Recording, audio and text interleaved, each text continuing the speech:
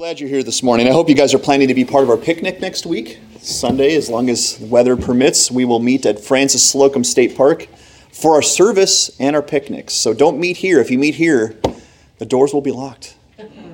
So meet us at Francis Slocum. If anything changes, we will definitely let you know. We're going to continue our series through the book of Ephesians today, as we're calling the theme. I'm not going to quiz you yet, because it's only been 3 weeks. But eventually I'll quiz you on what the theme is. But the theme is lifestyles of the rich and godly. Hopefully you can remember that theme. It's going to sort of show up in every lesson we look at through the book of Ephesians. And we're, Lord willing, going to finish chapter 1 today. So if you have your Bibles, turn to Ephesians chapter 1, and we're going to look at verses 15 to 23. The title of our lesson today is going to be called Enlightened Hearts. And we're going to find that right in the text, Enlightened Hearts. We'll get to the text here in a minute. Did you ever not appreciate someone until you got to know them? Did you ever have a friend that at first you didn't really appreciate them, or someone you work with, or someone in your family? Well, I have a little story of someone like that in my own life. You guys might not even know this connection, but I have this really close friend in my life, and he has a connection with every single one of you who have been at Wyoming Valley Church for years. Your previous pastor, Dr. Lee Cleaver, I am really good friends with his son, Jeff Cleaver. So maybe you're wondering, how did I arrive here at Wyoming Valley Church? Well, part of this is the story I'm about to tell you. Jeff Cleaver and I are really good friends, Lee's son. And Jeff, when I first met him, it was not a connection between me and Jeff. Jeff and I did not connect. I hosted this Bible study in my early 20s with a core group of guy friends, and we had been doing it for several weeks. And one of my friends, John, said one week, "Do you mind if I invite my friend Jeff to come?" And I said, "Not at all. Bring him. This is open to anybody." And so he brought Jeff one week, and Jeff was a nice enough guy. We got along, in conversation and things like that. But Jeff and I didn't click. We were just different guys, He's short. He's artsy. He dressed like a musician. He wasn't even into normal bands. He liked all these underground bands. Jeff has a good sense of humor, but his sense of humor is even different than mine. He's the zany, crazy kind of guy, and I'm more of the one-liner kind of guy. So Jeff and I, it wasn't a connection at first. It was like, oh, okay, yeah, that's fine. Then he comes. But Jeff and I didn't hit it off. He was always John's plus one, and so Jeff and I really didn't butt a friendship at the beginning. In fact, I found him a little odd. But as Jeff continued in the Bible study with me and several other guys for weeks, I really got to know Jeff's heart. I got to know Jeff. I got to know his personality. I really started to enjoy being around Jeff, and we were able to mesh our senses of humors together. And Jeff also had a real love for the Lord that I found there. And so Jeff and I became actually really close friends. And Jeff today is probably one of my best friends in the entire world. And the reason I say that is because, not necessarily because we line up in everything. We have some things in common and some things not in common. But Jeff is a true friend. Jeff is one of those friends who will check up on me. He'll tell me he's praying for me. If we're gone for several months and we get back together, you guys know what that's like, right? You pick up right where you left off. Jeff's that kind of friend. And so you guys might not know this detail, but Jeff might be, besides the sovereignty of God, of course, the reason I'm your pastor. Because I don't know Dr. Lee Cleaver that well. But Dr. Lee Cleaver was the one who sort of connected me to this church, not my dad even. And the reason I have a connection with the Cleaver family is because of my strong relationship to Jeff. So whether you like me as your pastor or not, if you ever see Jeff, tell him. But Jeff and I are really connected, really close even today. We've had a long-term friendship. He's one of my best friends in the world. But one of those guys I had to get to know first, and he had to get to know me first before we really butted a friendship. Well, we're going to find today something that Paul prays for a church, that they would know it. 3 things. He's going to pray that they would know 3 things better than they already did at that point. So let's find the text. Follow along as I read Ephesians 1, 15 to 23. This is what the Apostle Paul says. He says, "For this reason, because I have heard of your faith in the Lord Jesus and your love toward all the saints, I do not cease to give thanks for you, remembering you in my prayers, that the God of our Lord Jesus Christ, the Father of glory, may give you a spirit of wisdom and of revelation in the knowledge of him, having the eyes of your hearts enlightened, that you may know what is the hope to which he has called you, what are the riches of his glorious inheritance in the saints, and what is the immeasurable greatness of his power toward us who believe, according to the working of his great might, that he worked in Christ when he raised him from the dead and seated him at his right hand in the heavenly places, far above all rule and authority and power and dominion, and above every name that is named, not only in this age, but also in the one to come. And he put all things under his feet and gave him as head over all things to the church, which is his body, the fullness of him who fills all in all. Really powerful text today. We hope to do it justice. We're calling our lesson today Enlightened Hearts. I had a driving story as it began today, but you guys ever been in one of those really bad rainstorms while driving? Really bad rainstorms where you're struggling to see through the windshield, right? Even if you have windshield wipers, they almost seem to be not good enough or not fast enough because there's so much rain. Or maybe you've gotten into one of those cars where the windshield wipers just really aren't that great. I've been in those cars. They kind of squeak really loud and they don't really get all the moisture off. And maybe you've come to an image like this in your life where you're looking through a windshield, something that you need to see clearly through, but you're having difficulty because of the weather. Well, the Ephesians, as we've learned for the last couple weeks, were a good church. They were on track. They were following Jesus Christ. Paul has a lot of good things to say about this church. And yet he's going to pray for the Ephesians. He has a really powerful prayer request. And he's going to tell them what his prayer request is. And his prayer request is that they would see clearly. In fact, not just with their eyes. He says, I want your hearts, the eyes of your hearts, to be enlightened. I want you to see clearly with your soul. And so our goals today are going to line up with what exactly Paul is praying for. We have these two goals that we're going to set before us today. Number one is for us to see clearly the hope, the riches, and the power we can have in Christ Jesus. We need to see that very, very clearly. That's goal number one. Goal number two, to go along with it, is that we would see more clearly that Jesus is worthy of our confidence in him, our joy in him, and a life of victory over sin and evil. So two things we want to see more clearly today. That Jesus is valuable and precious and helpful to our soul in all things. And we hope to see that by looking at our hope, our riches, and our power that we can have in Jesus Christ. And we're going to get right into the text here. Paul, the first thing he tells us in this passage is that he's thankful. He's thankful to God for the faith and love of the Ephesians. And he wants them to know that. I'm thankful for you, Ephesians. You Ephesians have encouraged my heart. I'm thankful for the report I got. As I've read through the scriptures, Paul had several letters to several different churches, and they weren't all the same. It was kind of like snowflakes. You didn't find two the same. And some of the churches, he got reports from them, they weren't that great. But when he got the report about the Ephesians, it was all encouraging. The Ephesians were on track. They had, as it says right here, he says, I thank you because you had faith in the Lord Jesus Christ and love for all the saints, which is just a word for Christians. And so Paul is thankful, and he's telling them that he's thankful to God for who they are and the report that he's heard. And I wonder, even as I read that, do we do that? Do we thank the Lord for people in our life who are godly examples, people who are on track, people who have proven faithfulness to Jesus? Because those people don't come around a lot. Now, there's a lot of Christians in this world. You can find Christians any block. But people who have evidenced a long tenure, long relationship, long faithfulness with the Lord Jesus Christ are people that we should thank God for. And Paul, I'm guessing, didn't get a lot of those reports. And so when he got this report about the Ephesians, it caused him to fall on his face and thank God and say, God, thank you. Thank you for the report of the Ephesians. If you remember, Paul's entire calling as an apostle was to help churches walk in accordance to Christ, wasn't it? In accordance to Christ and his commandments. That was Paul's mission from sunup to sundown, is help people know Jesus more. So when he found a church that was on track, that really encouraged Paul. And he wanted them to know that. Because some churches got on board more than others. There were some churches who were doing okay, they had some issues, but the Ephesians, they bought in.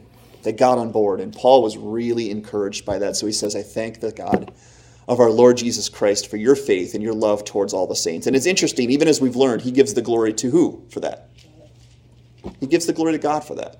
Ephesians had a role in that. They should be applauded in a sense. But really the main glory, the primary glory goes to God. And so he thanked God for the Ephesians and told the Ephesians that. So they would be encouraged too. And so they really, truly believed who Jesus was. They did. They believed who he was, what he said about himself, what he came to do, and they followed him. They recognized how much their God had loved them through Jesus. They had to. For them to be right on track, they had to get it. They had to understand what God has done through Jesus and that Jesus was deserving of everything they had. So they were walking in faith and they were walking in love. And shouldn't that be said of every Christian? That they're walking in faith. They're walking in love towards all the saints. And the Ephesians were. So the first thing Paul does is says, I'm thankful to you, for you, Ephesians, for what I'm hearing about you. And those who have proven their faith and love towards Jesus are worthy for us to remember them in our prayers. They just are.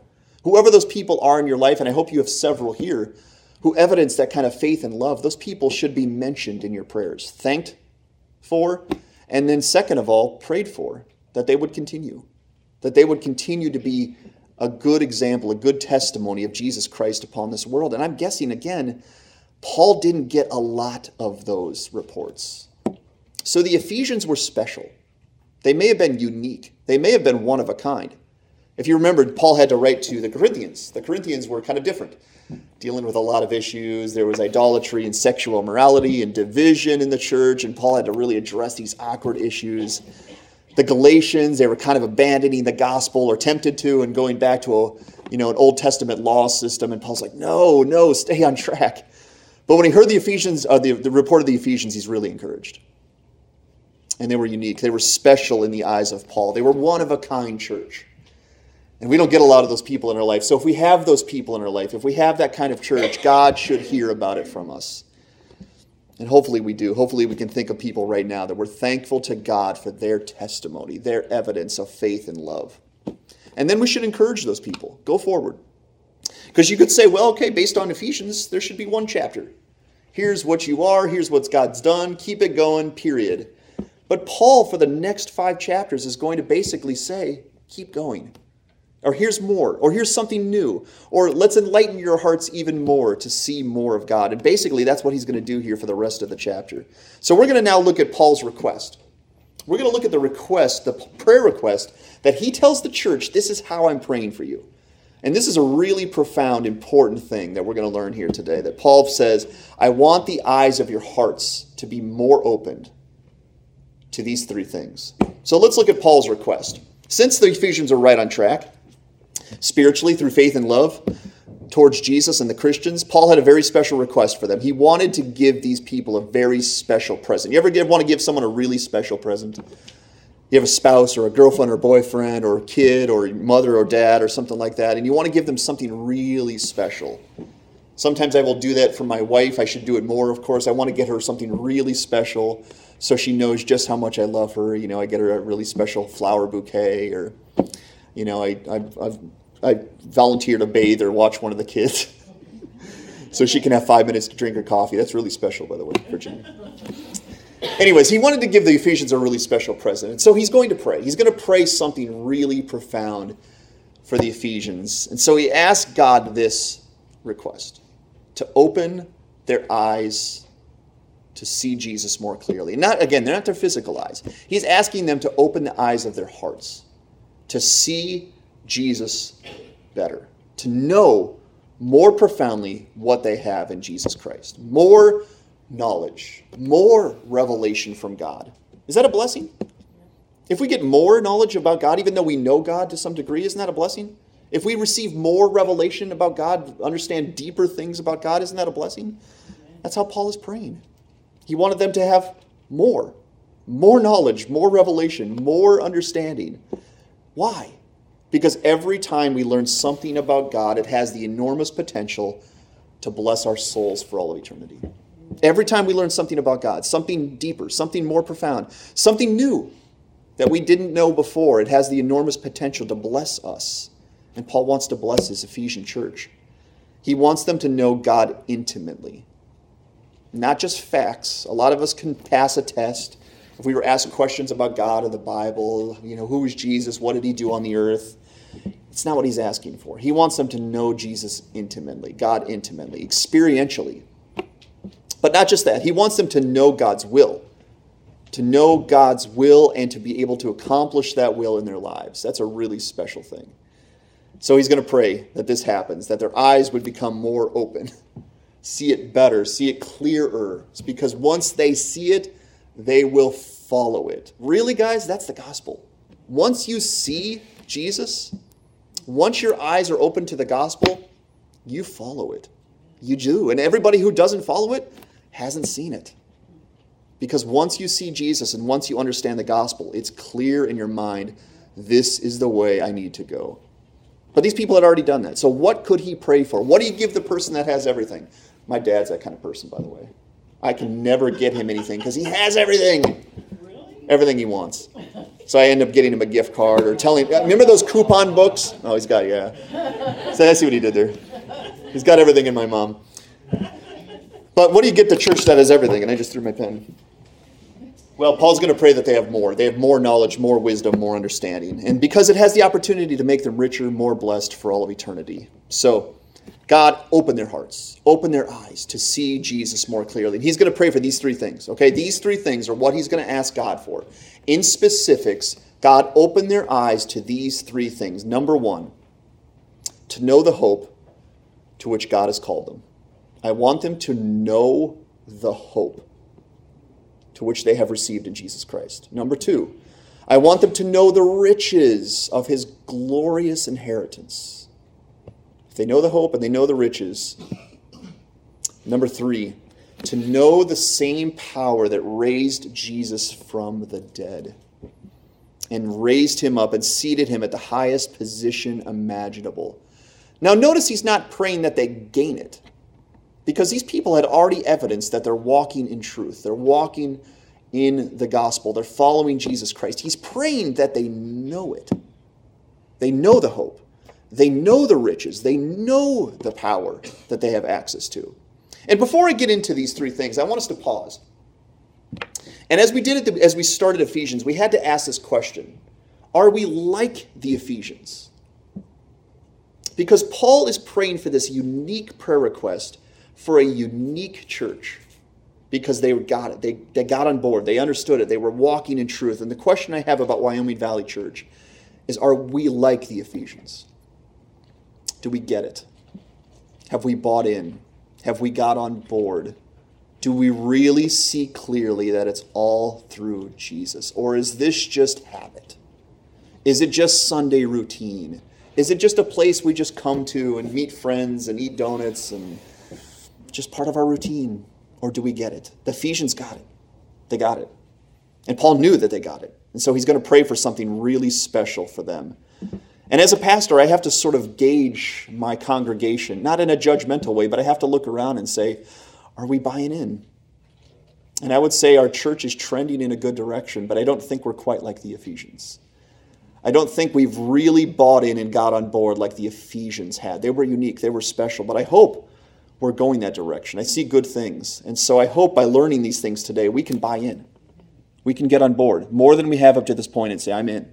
I'm in. Lord, you have me. Whatever it takes. So let's go to these three things. Let's learn about what he says about these three things. And again, my prayer for Wyoming Valley Church is that we get on board. We stop sitting on the sidelines if we are, and we invest, we buy into this church, we buy into what God is doing here and say, God, you have me. You have me. And everything else is going to be secondary. Everything else is going to yield to what God has for me through his church. That's a big one, isn't it? But that's important. That's exactly what God has for every one of us. So let's look at the first thing. Request number one is that they see and know the hope they have in Jesus Christ. Hope. Is hope important? Is hope important for your soul? Do you need hope in this life? Does everyone need hope in this life? We do, right? We have to have hope. This is a scary place. Even as I drove my car yesterday, I realized it's kind of a scary place, you know? Only takes a fraction of a second to be in some kind of scary situation. But to start having hope, to have hope, you have to know Jesus. And that has to be clear. This hope cannot be manufactured. This hope cannot be several different paths for whoever your background and perspective says you need. No. It has to be through Jesus Christ. And if we are Christians, if we say we follow Jesus Christ, there are a few fundamental truths we have to believe. I hope we know that. But there are a few fundamental truths we have to believe in order to have this hope in Jesus Christ. And I want to mention these things. Because if we don't have these things, we don't have hope. We don't have hope if we don't believe these things. Let's look at number one. Number one thing we have to believe that is a fundamental truth of Christianity is we must believe we're in need of saving. And Paul's going to bring that up in chapter 2 that, Lord willing, we will get to next week. He's going to tell the Ephesians, you have to understand that you were in need of saving. Because you're not a good person by nature. You're a sinner by nature. In fact, what he's going to say in chapter 2 is you were dead in your trespasses and sins in which you once walked. Paul has to, as we all have to understand, we're dead. We're in need of saving. We're not good people. We are not people that just need to clean ourselves up a little bit, make ourselves a little bit more presentable, go to God, and God's like, oh, finally, you did enough. No. Someone must save us. Because you could say we're drowning. But Paul doesn't even use the word drowning. He uses the word dead. Dead. So if a drowning person needs to be saved, how much more someone who is dead spiritually? Does a person like that need to be saved? Absolutely. And that's a tent pole. That is a pillar. That is a foundation of Christianity. Unless you understand that you are a sinner by nature and that you haven't met up to God's standard and that you're in need of saving, you can't go on to step 2. You cannot see Jesus clearly. So that hopefully we've all come to that realization in our life that we are in need of saving and we can't find a right standing with God unless someone saves us. Here's number 2. To have this hope, we must believe that Jesus Christ is the Son of God, that he is the Messiah, that he is the only Lamb of God. Jesus was a man on earth. He's an historical figure. Even people who don't believe Jesus is the Christ believe that Jesus lived upon the earth. But if that's all you believe about Jesus Christ, you don't have hope, do you? You must believe that not only was Jesus a man, but he's God. He's the Son of God that came from heaven, put on flesh, and gave up his life for you and for me. And he is the Savior. That's what we have to understand, that we're in need of saving. And number 2, Jesus is the only Messiah, the only Christ, the only Savior of the world. There is no other. There is no plan B. If you miss out on Jesus, you don't have a right standing with God, and you cannot.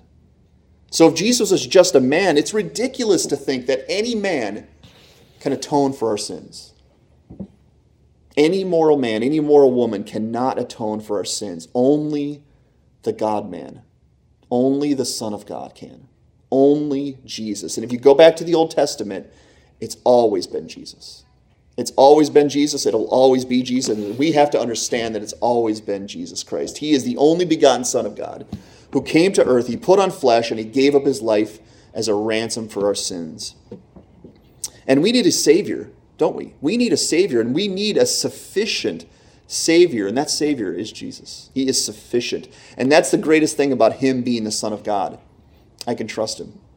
I can trust that payment on the cross because he's not just a man. He's God's only begotten Son that was sent to be my sacrifice and your sacrifice. That's number 2. You have to understand that he is the only Messiah, the only way to God. Number 3, we have to believe that Jesus was raised from the dead and is now highly exalted in heaven. Because that's a really important detail. We bring that up at Easter. Thank you that Jesus is risen. But that's a really important detail. If Jesus dies and stays dead, and your hope is in a dead guy, you're in trouble. You're in trouble. If your hope is in someone who's in a grave, who's rotting in a grave, you're in trouble. But did Jesus die? Yes, he did die. But did he stay dead? No, he did not. 3 days later, he conquered death. He had victory over death. He was resurrected from the dead. And your faith and your hope are in that Son of God who can conquer death, who death bows to Jesus Christ. Amen. Death cannot hold Jesus, and death cannot hold anyone that belongs to Jesus. It's not powerful enough. It's not an authority. Jesus is. And he proved it by raising from the dead. And not just that, but God ascended him back to heaven, sat him down on his throne in heaven, and gave him all authority and rule over everything. And our hope is pinned upon the Lord Jesus Christ. And we need to understand those 3 things. We're in need of saving. It's only Jesus who can save us, but he can save us. He's sufficient. And number 3, he conquered death. Is that hope? Is that hope? Is that hope you can find anywhere else in this world? No, it's not. It's only in Jesus. That's why we talk about this time and time again, is because it's always been through Jesus. It'll always be through Jesus. And if we believe all of that about Jesus, we need to focus upon the truth that if we go the way of Jesus, as we term following Christ, we will end up like Jesus. Where is Jesus today? He's in heaven. Where is Jesus today? He's highly exalted. Where is Jesus today? He's eternally rich. And if we go the way of Jesus, we will end up that way as well. That's hope. That is true hope. Don't you want a hope that changes your life? That changes your life, that you can sleep in your pillow at night in perfect peace and rest? That is true hope. That not only is Jesus highly exalted, but that he is eternal King of kings. And we follow him. And whatever happens to us in this life, no matter how dark, no matter how scary, no matter how bitter it seems, we're going to end up like Jesus. Highly exalted. So Jesus is our hope. Jesus is that hope. Everybody likes bacon, right? You ever met anybody that doesn't like bacon? I've never met anyone who doesn't like bacon. Don't raise your hand if you're that person, because I want that stat to stick. But I've never met anybody that doesn't want hope. I don't know a single person that says, don't need it.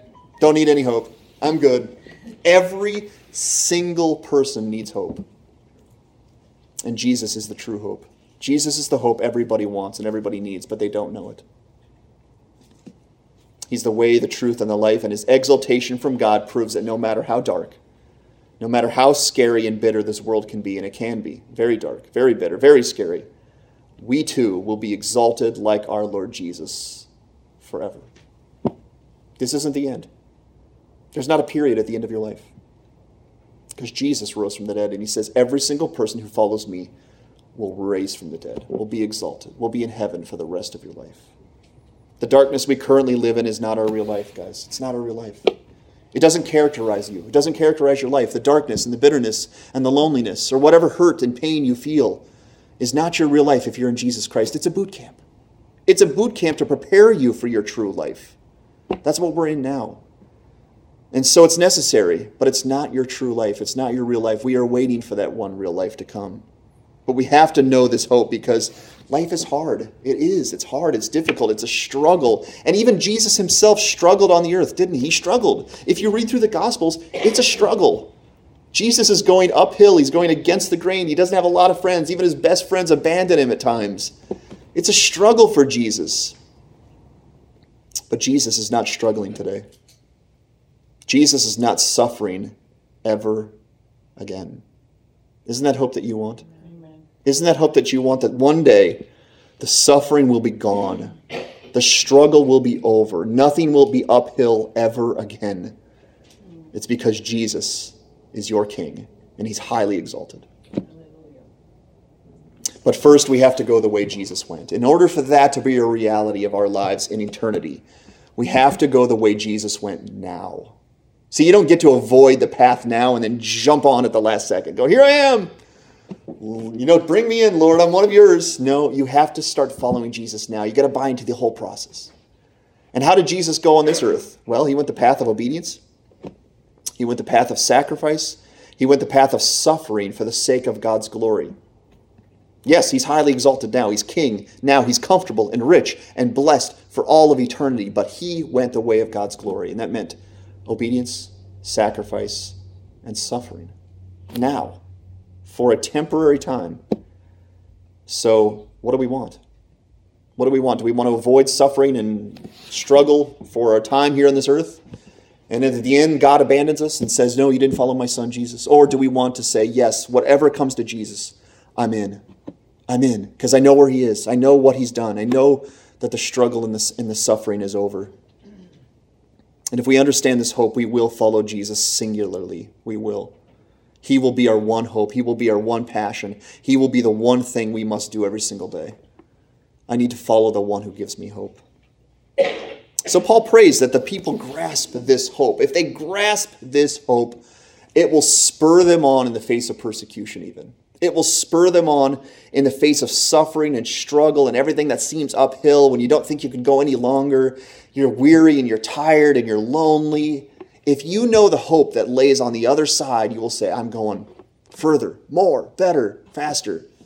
And that's what he's hoping for the Ephesians, because he knows, just like Paul, there's going to come days for struggling for the Ephesians. And he wants them to have the hope at the forefront of their minds. So that's the first thing he prays for. The second thing he prays for is that they know the riches of his glorious inheritance.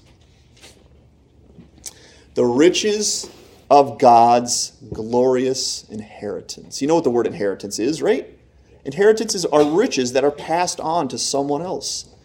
Well, Paul wants them to know that their riches are God's riches. The world tells us that if we play our cards right, we can be rich on earth. Right? And that's the best thing they know. If we play our cards right, we can have money and wealth and comfort on earth. And that's the best we know. That's the best we got. But if you play your cards right, you can be that type of person. And if you look at the media, if you watch the world, the rich are the ones that seem to have all the power and the happiness, aren't they? They have everything together. The rich seem to get what they want. They seem to be going the right way because they're rich. They have status in the eyes of man. They have power in the eyes of man. They have comfort and ease in this world.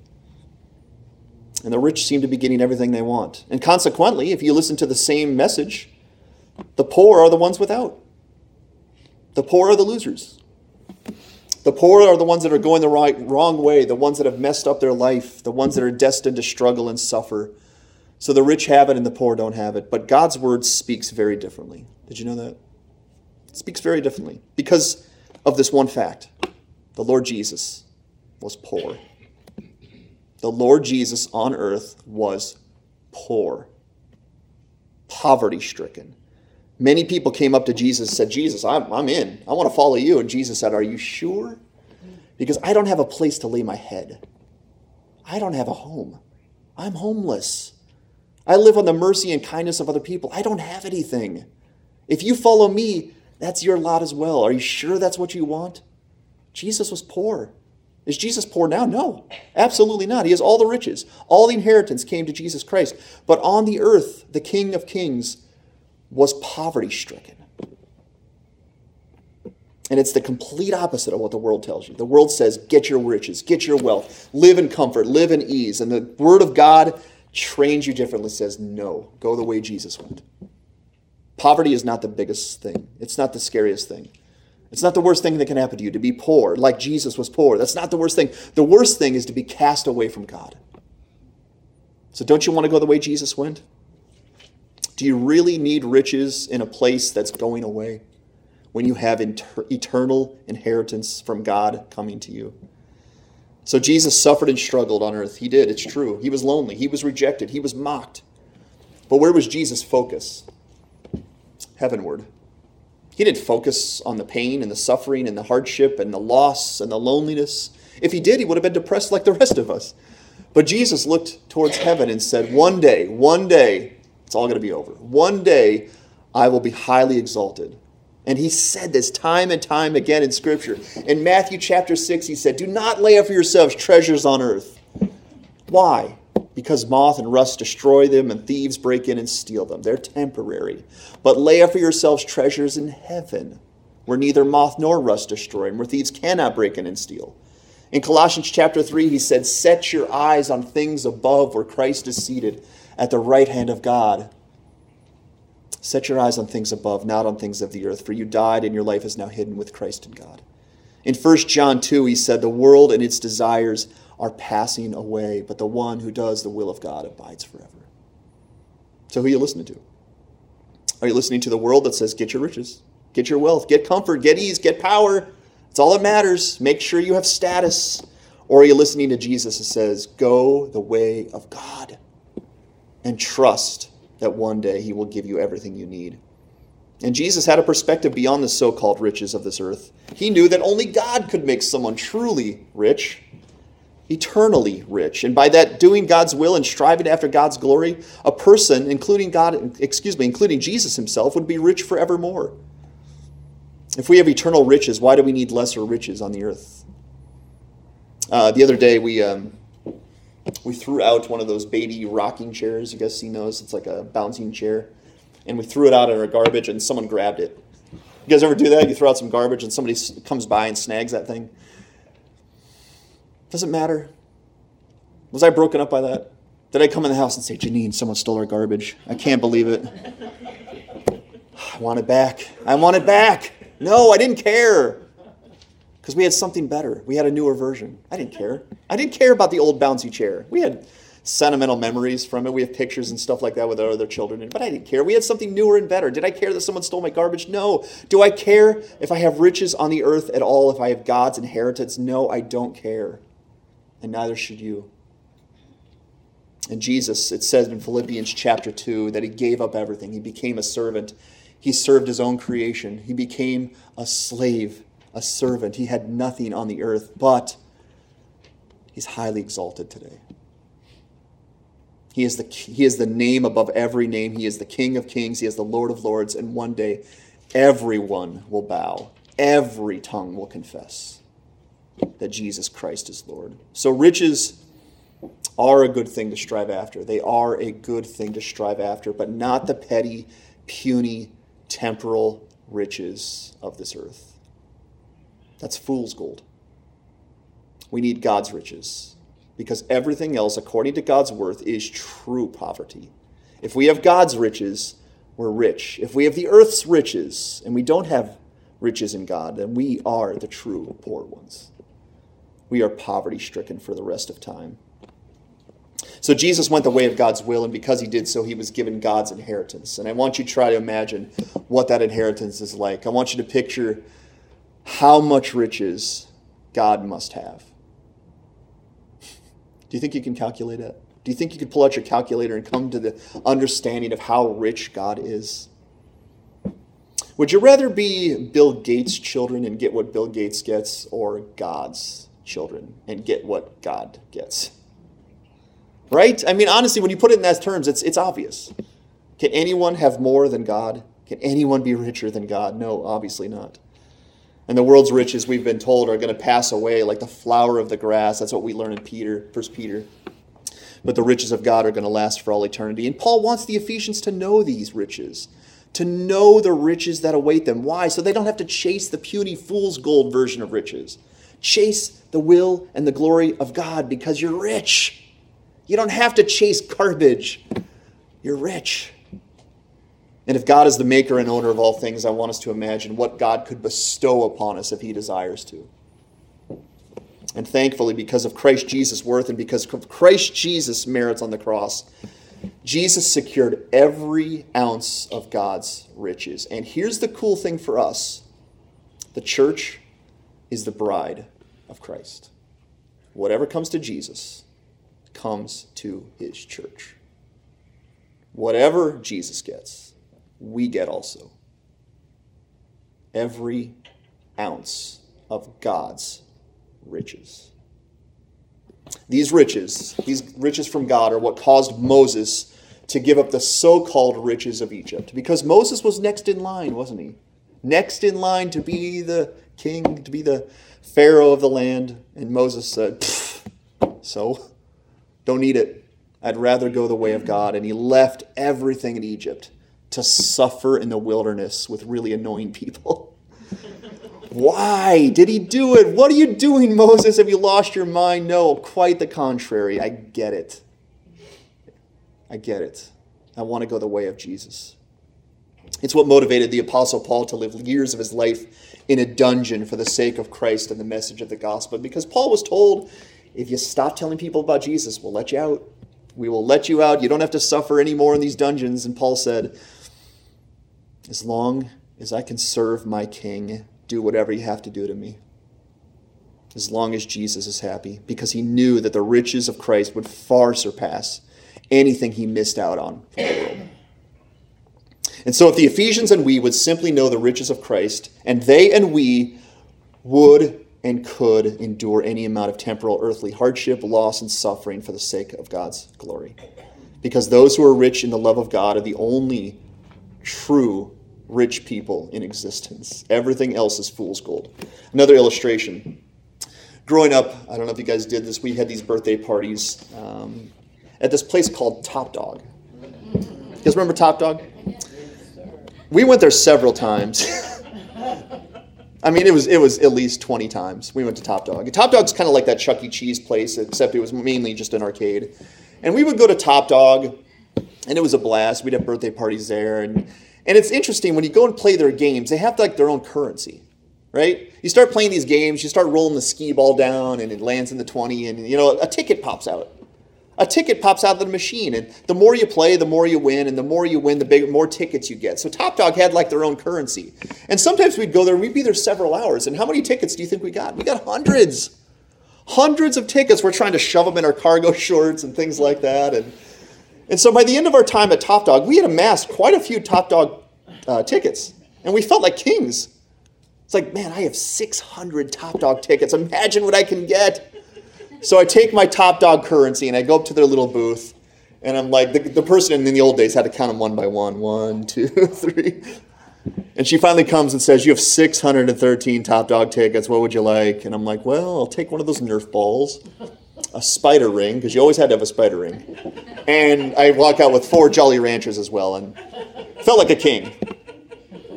Felt like a king. 600 tickets turned into 1 Nerf ball, 1 spider ring, and 4 pieces of Jolly Rancher. Spent 6 hours making that money. But if you ever would have taken the Top Dog money, the Top Dog tickets, and tried to use them anywhere else, obviously it's not going to work, is it? Or Chuck E. Cheese. Go to Chuck E. Cheese. Someone test it for me. Take 100 Chuck E. Cheese tickets and go to Target.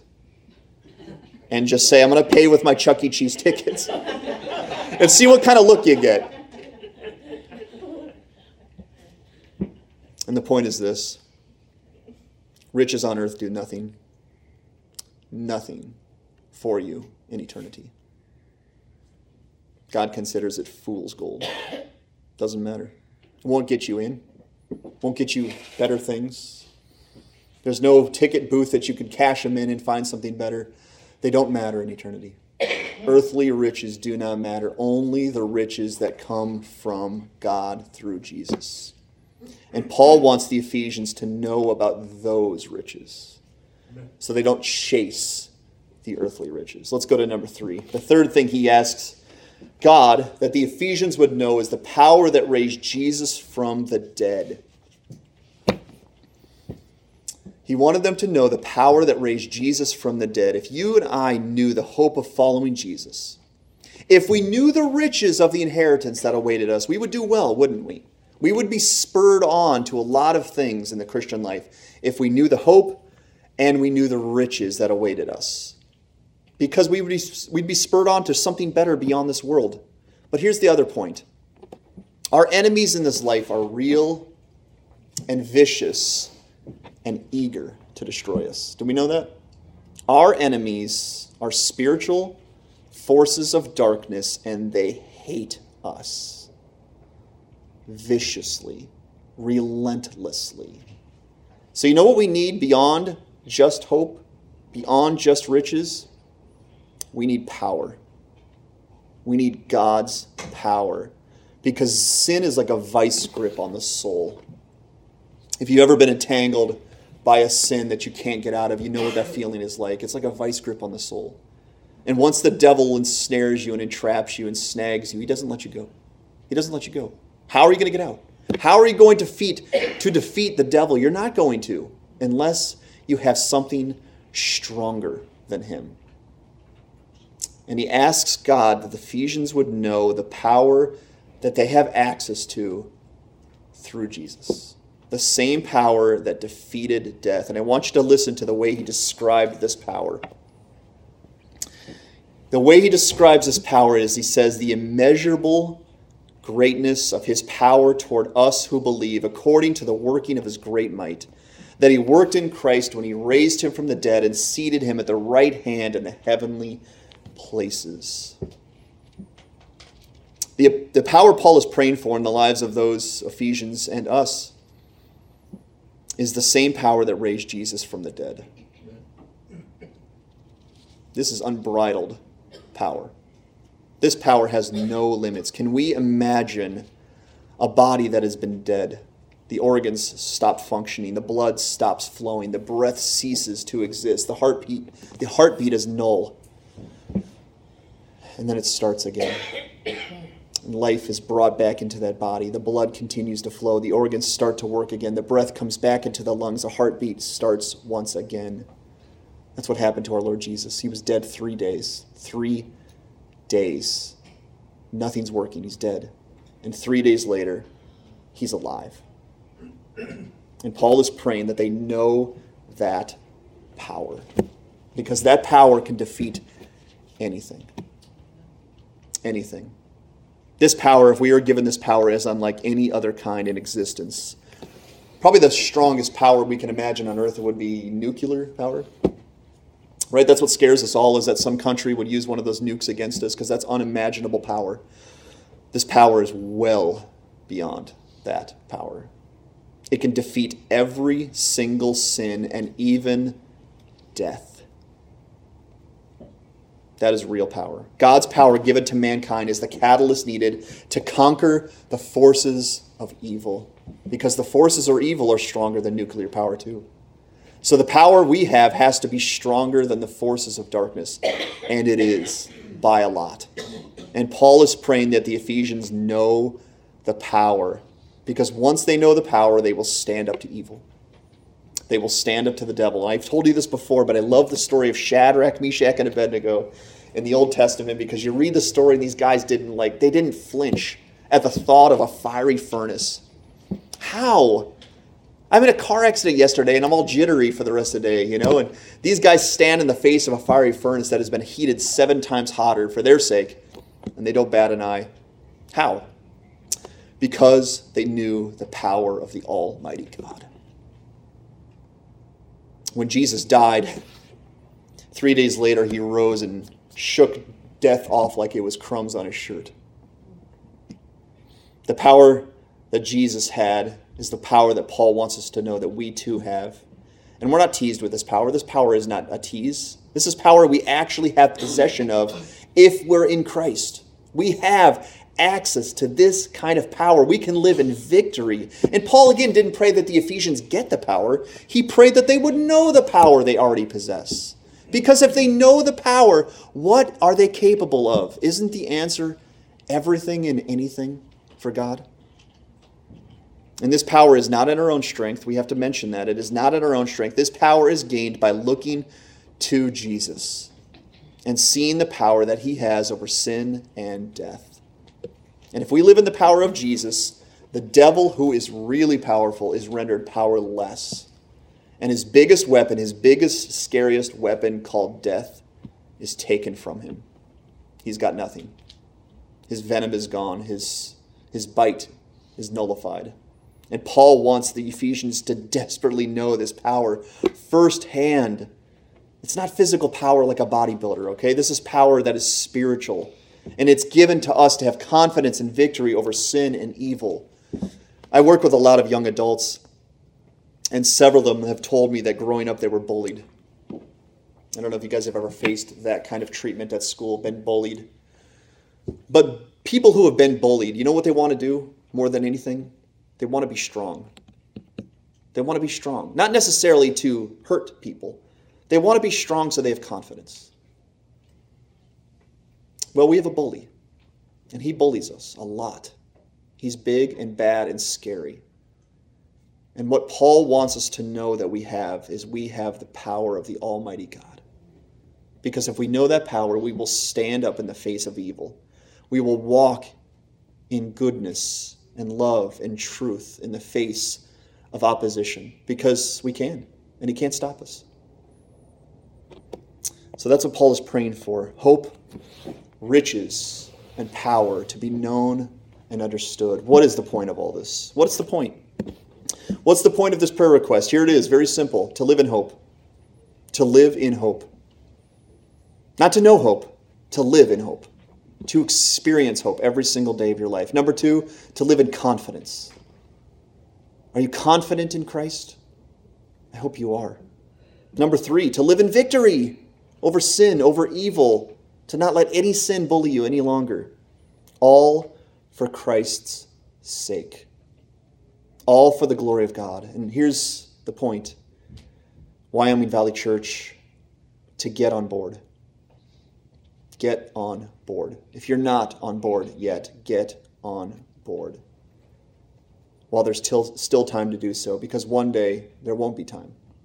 And now there is time. Now there is a day of salvation. Now there is a chance to have hope, confidence, and victory in your life through Jesus.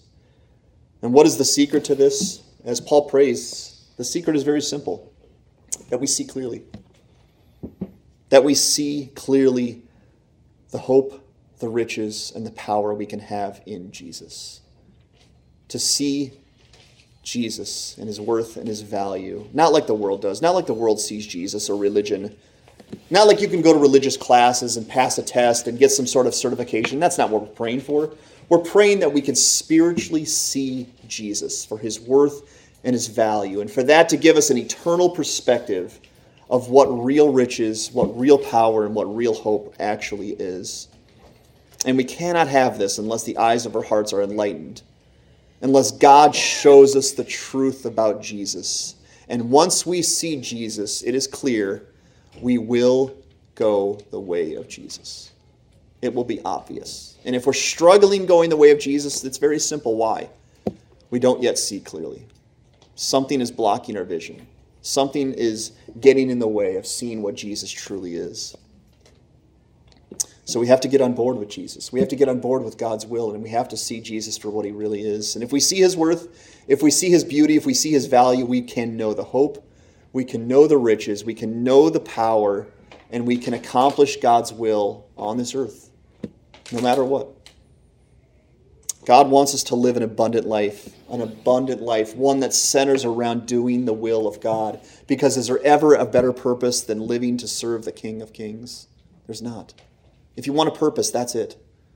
If you want something meaningful, that's it. If you want to use this life for something that matters, that's it. Serve the King of Kings. He wants us joyful, he wants us confident, he wants us to know that we're on the winning team, and he wants us to see the worthiness of Jesus in all things.